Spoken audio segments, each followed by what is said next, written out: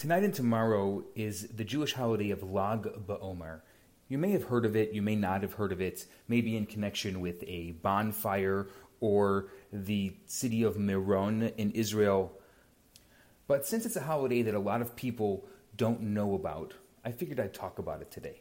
So, as you probably know, we're in the middle of a 7-week period of counting as we re-experience the Jewish people's excited journey from Exodus from Egypt to the receiving of the Torah on Mount Sinai.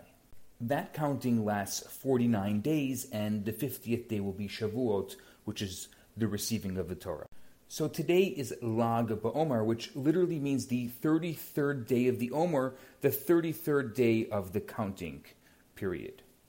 Lag, or the Hebrew letters Lamed Gimel, have the numerical value of 33. So what happened on Lag BaOmer? There are two main events. Number one, it's the anniversary of Rabbi Shimon Bar Yochai's passing. Rabbi Shimon Bar Yochai was a great Talmudist and the author of the Zohar, the seminal book of Jewish mysticism or Kabbalah. He left instructions that on the day of his passing, it should be commemorated with joy and celebration rather than with sadness, as is customary when someone passes. After all, a person passes away, he said, when they fully completed their life's mission. On that day, then, is the day that they have achieved their highest possible potential. So Rabbi Shimon believed that the day of someone's passing is really a great day of celebration, and so he said, celebrate the day that I passed. The second event is Rabbi Akiva, one of the leading teachers of the Mishnaic period, who lived shortly after the destruction of the Second Temple, which is the 1st and 2nd century CE, had many students. Actually, he had 24,000 students. One year, they were struck by a plague between the holiday of Passover and Lag BaOmer. Almost all of them perished. The Talmud lists as the reason the fact that they did not treat one another with proper respect. On Lag BaOmer, the plague stopped. Rabbi Akiva was left with just 5 remaining students, one of whom was actually Rabbi Shimon Bar Yochai that we just spoke about. Those 5 students became the greatest leaders of their time, and they ensured the continued spread of Torah teachings throughout the Jewish people and throughout Jewish history. The Rebbe poses an interesting question to this story. Rabbi Akiva is possibly most famous for his teaching, love your fellow as yourself, is the central teaching of the Torah. For anybody to be called a student of Rabbi Akiva, they must have taken this central dictum to heart. How could students of Rabbi Akiva not treat one another with proper respect? That's what he stood for. That's what their teacher stood for. To keep a long story short, the interpretation offered by the Rebbe is like this. Every human being is unique. We each have our own perspectives, our own method of understanding, and our own grasp on things. When Rabbi Akiva's students heard this teaching, each one focused on another aspect or dimension of the thoughts he was presenting.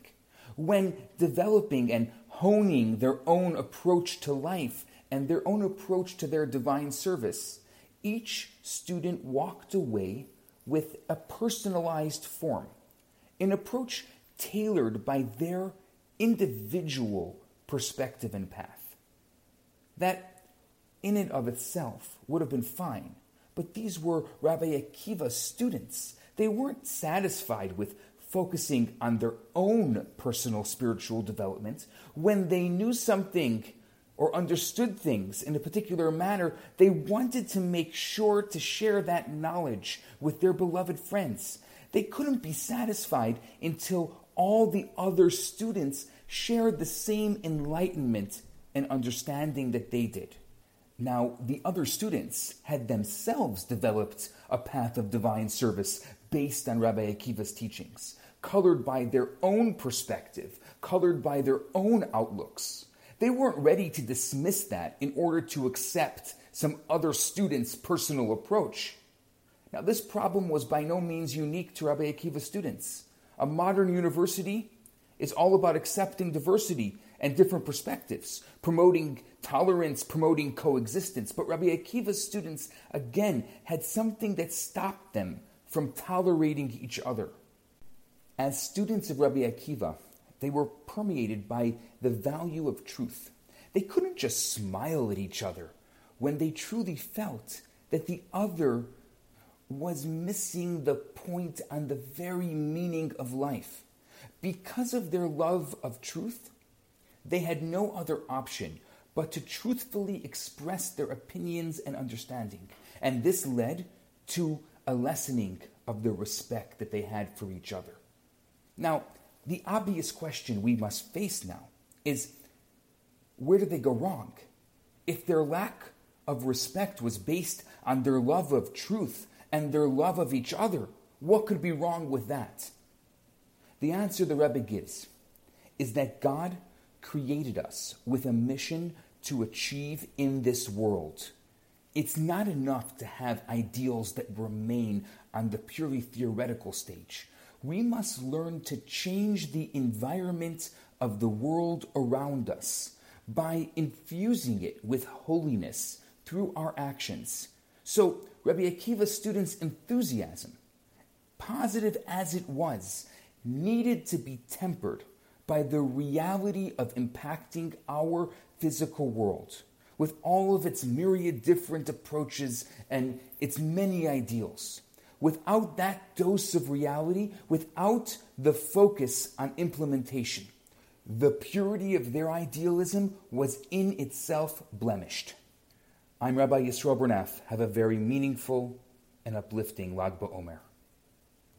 Hi, Rabbi Bernath here. I have some great news for you. My popular 4-week course, Kabbalah for Everyone, is available right now for free for the next 50 people who download it. All you have to do is go to www.theloverabbi.com, scroll to the bottom of the page, and you're going to see the download button right there. In this course, I talk about the Kabbalistic secrets to relationships, to wealth, to happiness and balance. This special offer has been dedicated in loving memory of Ellie Dorfman. I look forward to hearing from you and hope you enjoy the course. Now on to today's episode.